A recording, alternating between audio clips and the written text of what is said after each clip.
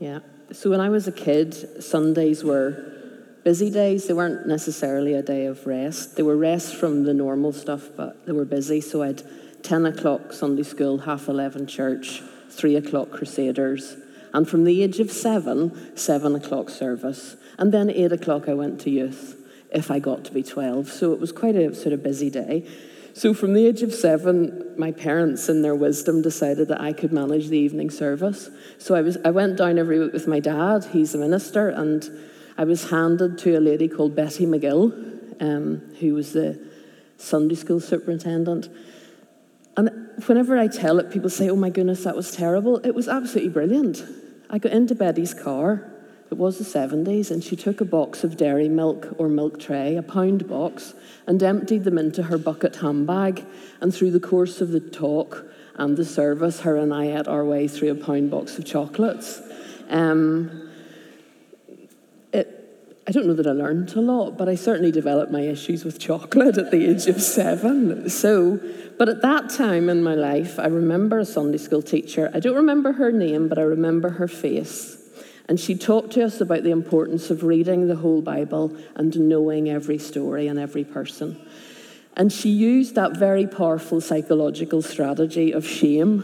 So she said to us as wee innocent 10-year-olds, she talked not only about present shame, but future shame, which is really disarming. And she said, imagine what you'll feel like if when you go to heaven and you walk into Nahum, and he says, "What did you think of my book?" And you'll go, "Oh, I didn't read it." So that sort of informed me. And this morning, as I continue our series, I'm talking about Habakkuk. So Habakkuk might be one of those books. So we're in a no blame, no shame culture here. So who hasn't read Habakkuk? Good man, Campbell, own it. Kerry, you've owned it. Okay. The rest of you Holy Joes have. That's amazing. Okay. My work is done. So Habakkuk, what I want to do this morning, he's one of the lesser known prophets. And he wrote a book. It's a prophecy, but it's different to every other prophecy. So Habakkuk was probably at the same time as Zephaniah and also Jeremiah. But what was different about this book is that this is a conversation between him and God. It's not God speaking to him as a prophet and him speaking to the people. This is the conversation. And I think there's a lot for us to learn in it. So it's a different sort of prophetic book, and it's a beautiful book. And as someone who loves to work in conversation, I have found it a really significant book for me. I love it.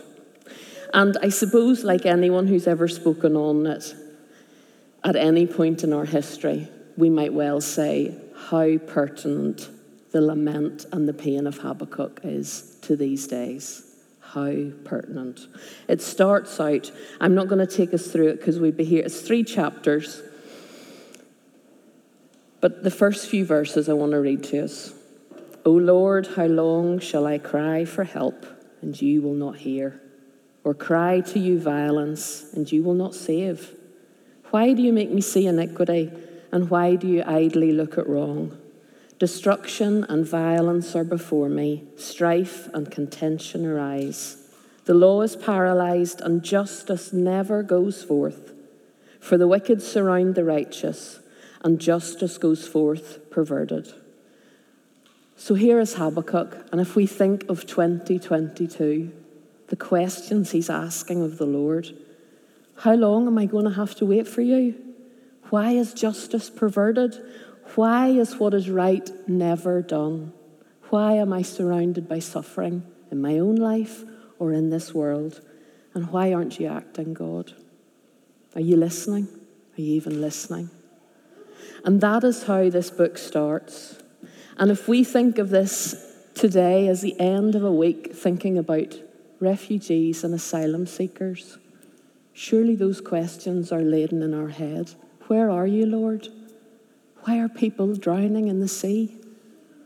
Why are people being sent to Rwanda? What is going on? Where are you in this moment, Lord? We live in a world where there's a greater divide than ever before on rich and poor. Gender-based violence accounts for daily deaths. We should be lamenting with Habakkuk. And I believe that we are, and we should do more of it. And then if you look at the rest of chapter 1, I'm not going to read much of it, but the next, God answers and he says, yes, I've got it sorted. I am going to use the Babylonians and I'm going to bring judgment on Israel. Now the Babylonians were evil and were harmful, and judgment is coming, and the Babylonians, or the Chaldeans as they're mentioned in some versions, they will judge Israel. An evil nation will be used to judge a righteous nation. So Habakkuk thinks about that, and he goes back with another complaint. I love Habakkuk's bravery. How often do we question the Lord and then go back and go, are you sure? Are you really sure? So he goes back and he says, are you not from everlasting, my Holy One? You have ordained them to judge me. And so Habakkuk goes back bravely and boldly to the Lord.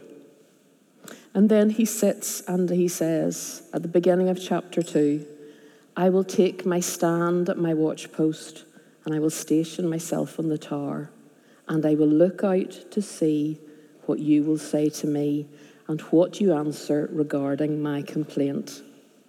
And I wonder for some of us this morning, are we living in a period of personal lament? We could be living in a global period of lament, but are you living in a period of personal lament where you're questioning your current circumstances or how things are going? And perhaps if you were to put yourself in the story of Habakkuk, that's where you should be, retreating to your watchtower and waiting. There's something very beautiful about choosing to retreat and to wait. And so maybe this morning, if you are that person, go to your watchtower and wait to see what God will do, because he always will answer. And so this is what Habakkuk decides to do. He retreats and he goes to the watchpost, chapter 2. And then the Lord answered me. And this is the part that is referenced in Hebrews when we're talking about people of faith. The righteous shall live by his faith. But what does he tell Habakkuk to do? Write your vision on the tablets. That's all he told him to do. He didn't tell him to go and save the world. He didn't tell him to go and do something amazing. He said, write your vision on the tablets and share it. And some commentators would say that the groups or the congregations or the gatherings that Habakkuk might have shared it with were about 10 to 15. It wasn't a big thing. God asked him to be faithful in the small and to do what was in front of him. And he said, go and write the vision on the tablet. And it was a very small plan. And then chapter 2 goes further into the 5 woes that Habakkuk raises about the Chaldeans, about this evil race. And he highlights unjust economic practices, the use of slave labor, irresponsible leaders, the abuse of alcohol, idolatry, national security, power and money put above all else. Now, if we thought of those 5 woes and we thought of this nation and this world that we are currently in, surely nothing new is under the sun. Surely we live under unjust economic practices, slave labor, women being sold for their bodies, trading from one end of the world to the other, irresponsible leaders, the abuse of alcohol, idolatry, money and power. Quite sobering, I think, if we read that, of what Habakkuk was raising about then and what is happening now. And I would propose that that is what the story of God is all about. Creation, the fall, redemption and restoration. And the story of God through the whole of the Bible reminds us that there is nothing new, that these are the patterns that have been and will be, and that God will restore all. And at the last, he raises his 5 woes back to the Lord. And then he says, but the Lord is in his holy temple. Let all the earth keep silence before him. And we are going to take that beautiful truth and promise at the end, and we're going to meditate on it and do some perhaps personal lamenting. But the Lord is in his holy temple. Let all the earth keep silence before him. And then it moves into chapter 3, a prayer of Habakkuk, the prophet. Some commentators will say Habakkuk may not actually have written this chapter. It might have been written by others at that day. So there is Habakkuk saying, most nations through history will always become like Babylon. They will rise and they will fall, but God will have his way. And chapter 3, he's going back to God and he says, can you act now like you did in the past? Can you come in the clouds and the fire and the earthquake? Can you deal with all the pharaohs like you did in Israel? Can you look at Exodus? Can you part the waters? Can you do it again?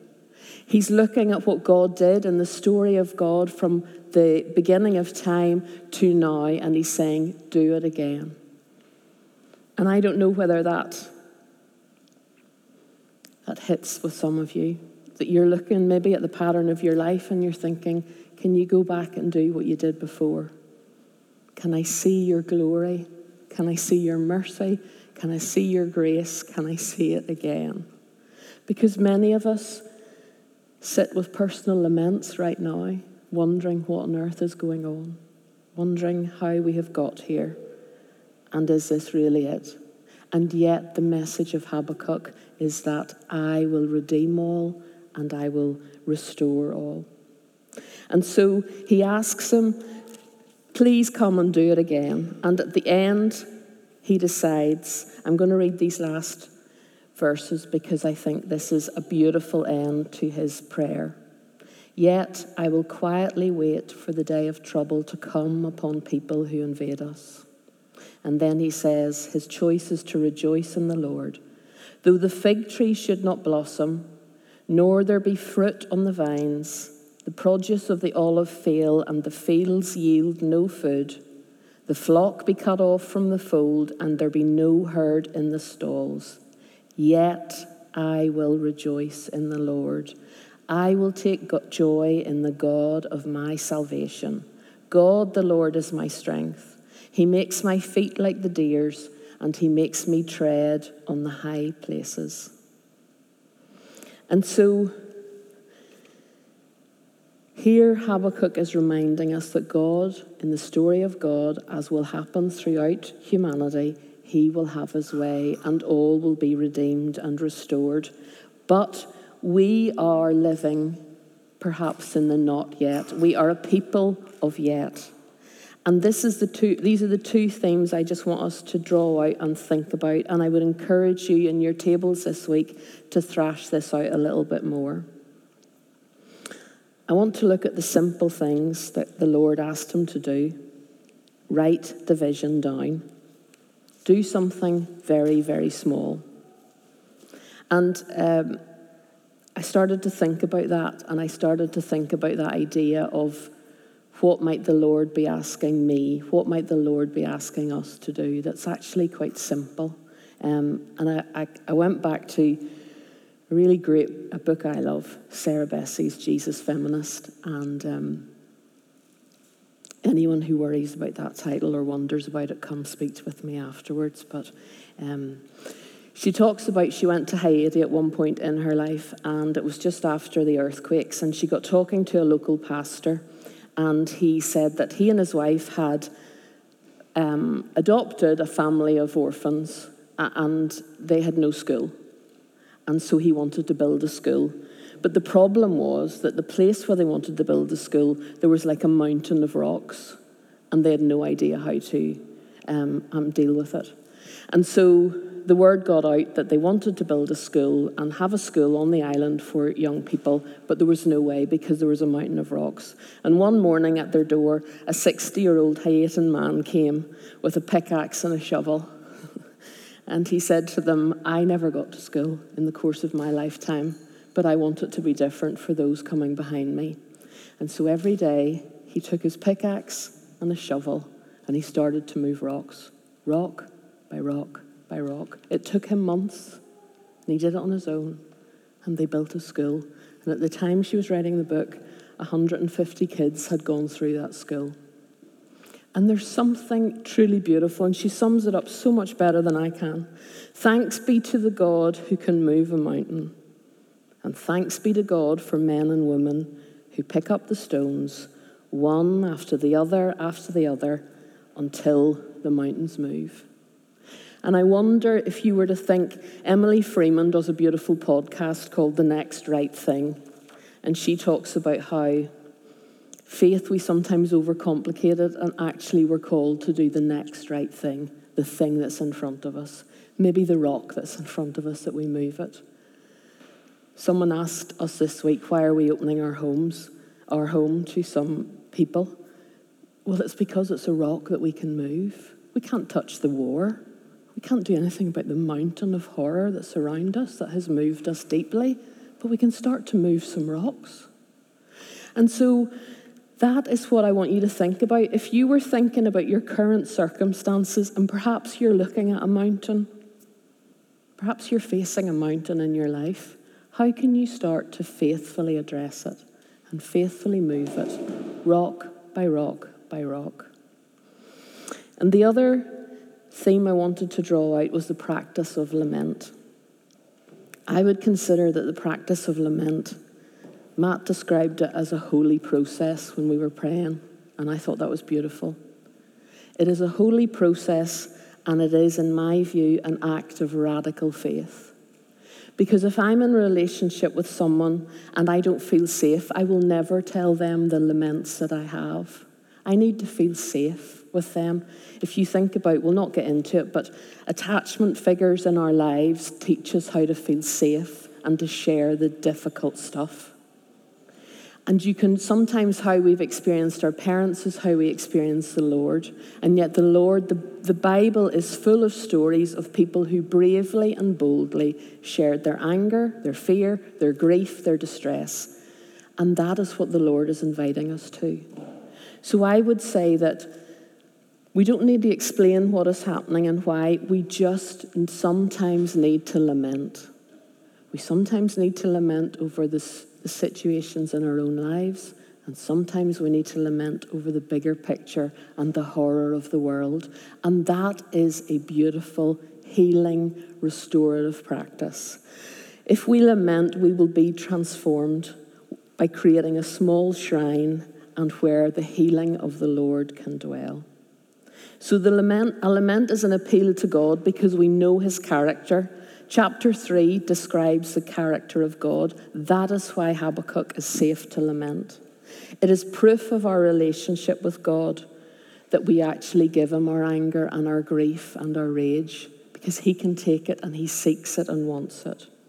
And it is, in my view, the pathway to intimacy.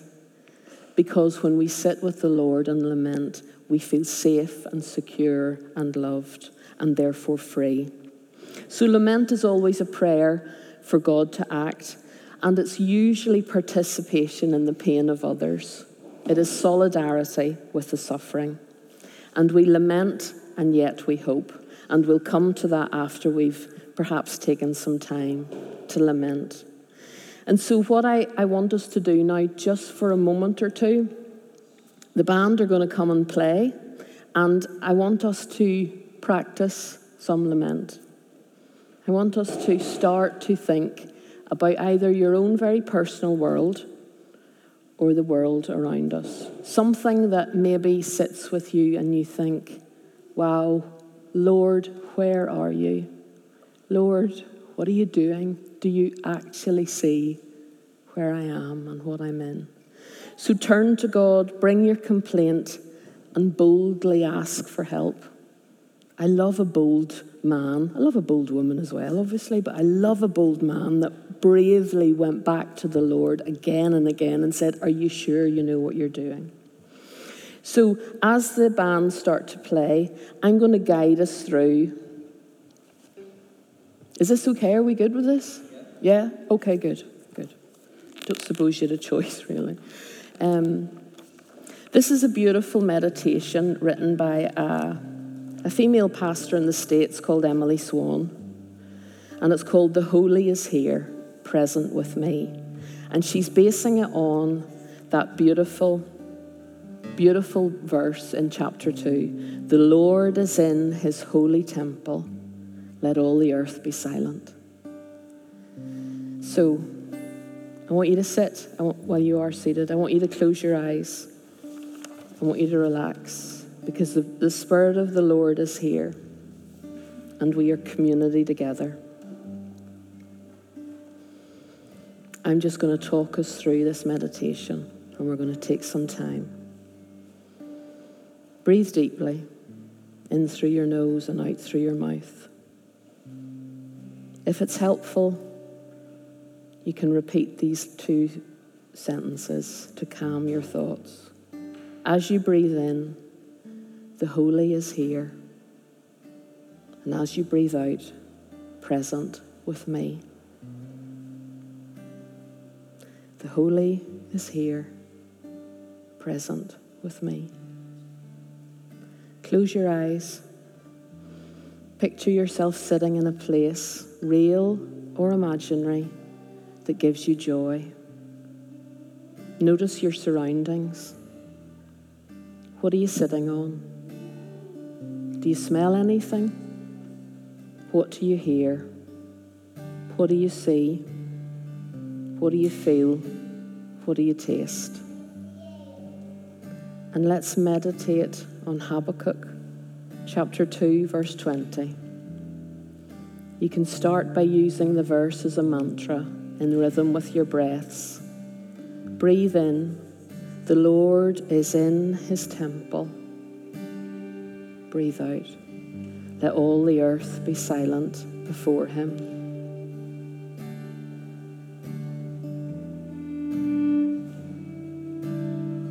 The Lord is in his temple. Let all the earth be silent.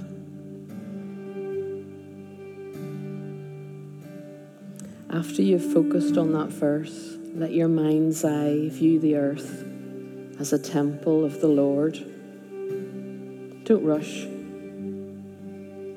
Give yourself time to look at your surroundings.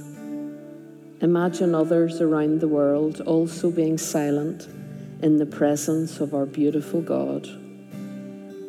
Feel their camaraderie, that they also are following the spirit of love. Linger and observe what happens, if anything. Give the Lord space to speak if he wants to.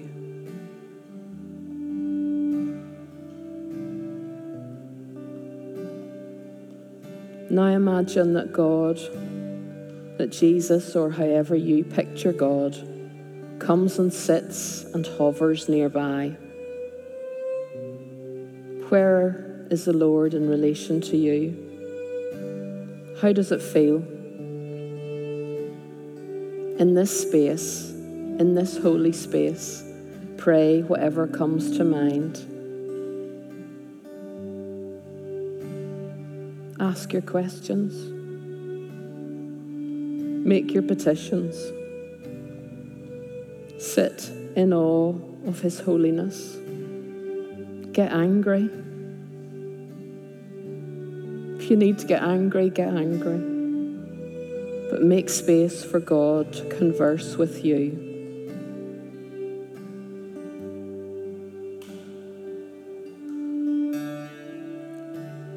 Imagine there's a low table set in front of you filled with candles. Pick up a box of matches and light a candle for every burden that is weighing on your mind. Ask the Lord to turn his face towards these lights. God may have something to say about 1 or 2 of the candles, or perhaps just sit in silence with the Lord and experience the attention of his beautiful and holy presence. Sit and feel God's love and enjoyment of you. And if you can't feel this, ask the Lord why. And invite the Spirit to continue filling and empowering you as you move ahead in your day and in your week.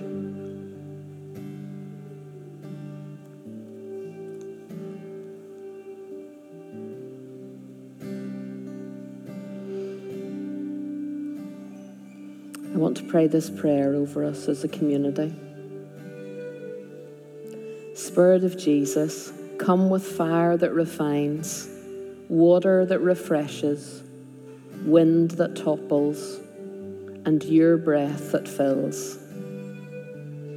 Kindle a global revival of empathy, justice, and active peacemaking. Birth a witness in this community of love that is bigger than better than we have ever inherited. Liberate us from privilege and oppression. Unshackle the gospel from nationalism, colonialism, supremacy, and every other lens that shrouds the good news. Give us an abundance of grace for others and ourselves, and grant us deep compassion for those who suffer. Free us, Lord, from the influence of money, power, and acclaim. Restore our reputation for caring for the poor, loving our neighbours, and being ambassadors of peace and stewards of this beautiful earth. Unlock the immense resources hoarded in our church and release them for your name's sake. Encourage us so we do not grow cynical, isolated, and burnt out. Fan our hopes, our joys, and our connections. Allow us rest when we need rest. Enable us to see you in each person we encounter. Show us mercy in our humanity. Let us love more fully than we thought possible. Let us not be quick on the draw, ready to retaliate, escalate, or assassinate. Let our collective fervour for justice eclipse institutional concerns. Let us trust and follow the wisdom of those who have been marginalised. Let us persevere in creating safe places of worship to eat bread and drink wine together. Let us stand for love and with love, following the way of your Son as best we are able. Let us not fear an experiential spirituality. Let us listen to the wondrous bodies you have given us. Let us hear your voice and tangibly feel you with us. Let us discern your guidance, and let us abide in and with you. Show us what you're doing so we can work together. Move where you will, when you will, in whatever way you will. Come, Holy Spirit. Come and restore us and us, your church. Amen. Amen.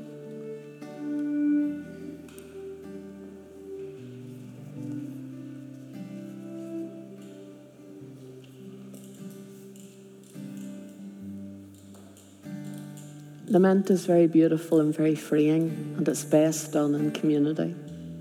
So if you have personal lament today that you have been considering and bringing to the Lord, allow us the privilege. Your table leaders are here. We are here to serve you and to pray with you. As we come to the table, I want to read again the last few verses of Habakkuk. Though the fig tree should not blossom, nor there be fruit on the vines, the produce of the olive fail, and the fields yield no food, the flock be cut off from the fold, and there will be no herd in the stalls. Yet, I will rejoice in the Lord. I will take joy in the God of my salvation. God the Lord is my strength. He makes my feet like the deer's, and he makes me tread on my high places. I believe that as followers of Jesus, we are called to be a people of yet.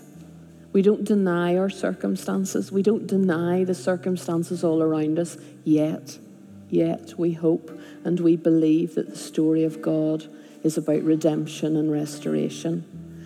I'm a visual person, so I like reminders. So when you come up here today to get your communion, the place where it all begins, there's a little white pebble. Choose one if you want one. And there's pens here to write yet. Because we are a people of yet. And so as you sit this week and perhaps lament over whatsoever's going on in your own life, or in the life of the world around us, you look at this and you remember, we are a people of yet. So please stand, and the band is going to lead us in some song. Come and take communion. Come with your tables, come with your friends, come on your own. Just come. And if you would find this helpful this week, write yet as a defiant act to the reality of perhaps what you're facing and saying, I believe in something bigger and more beautiful. So let's take our time and let's worship.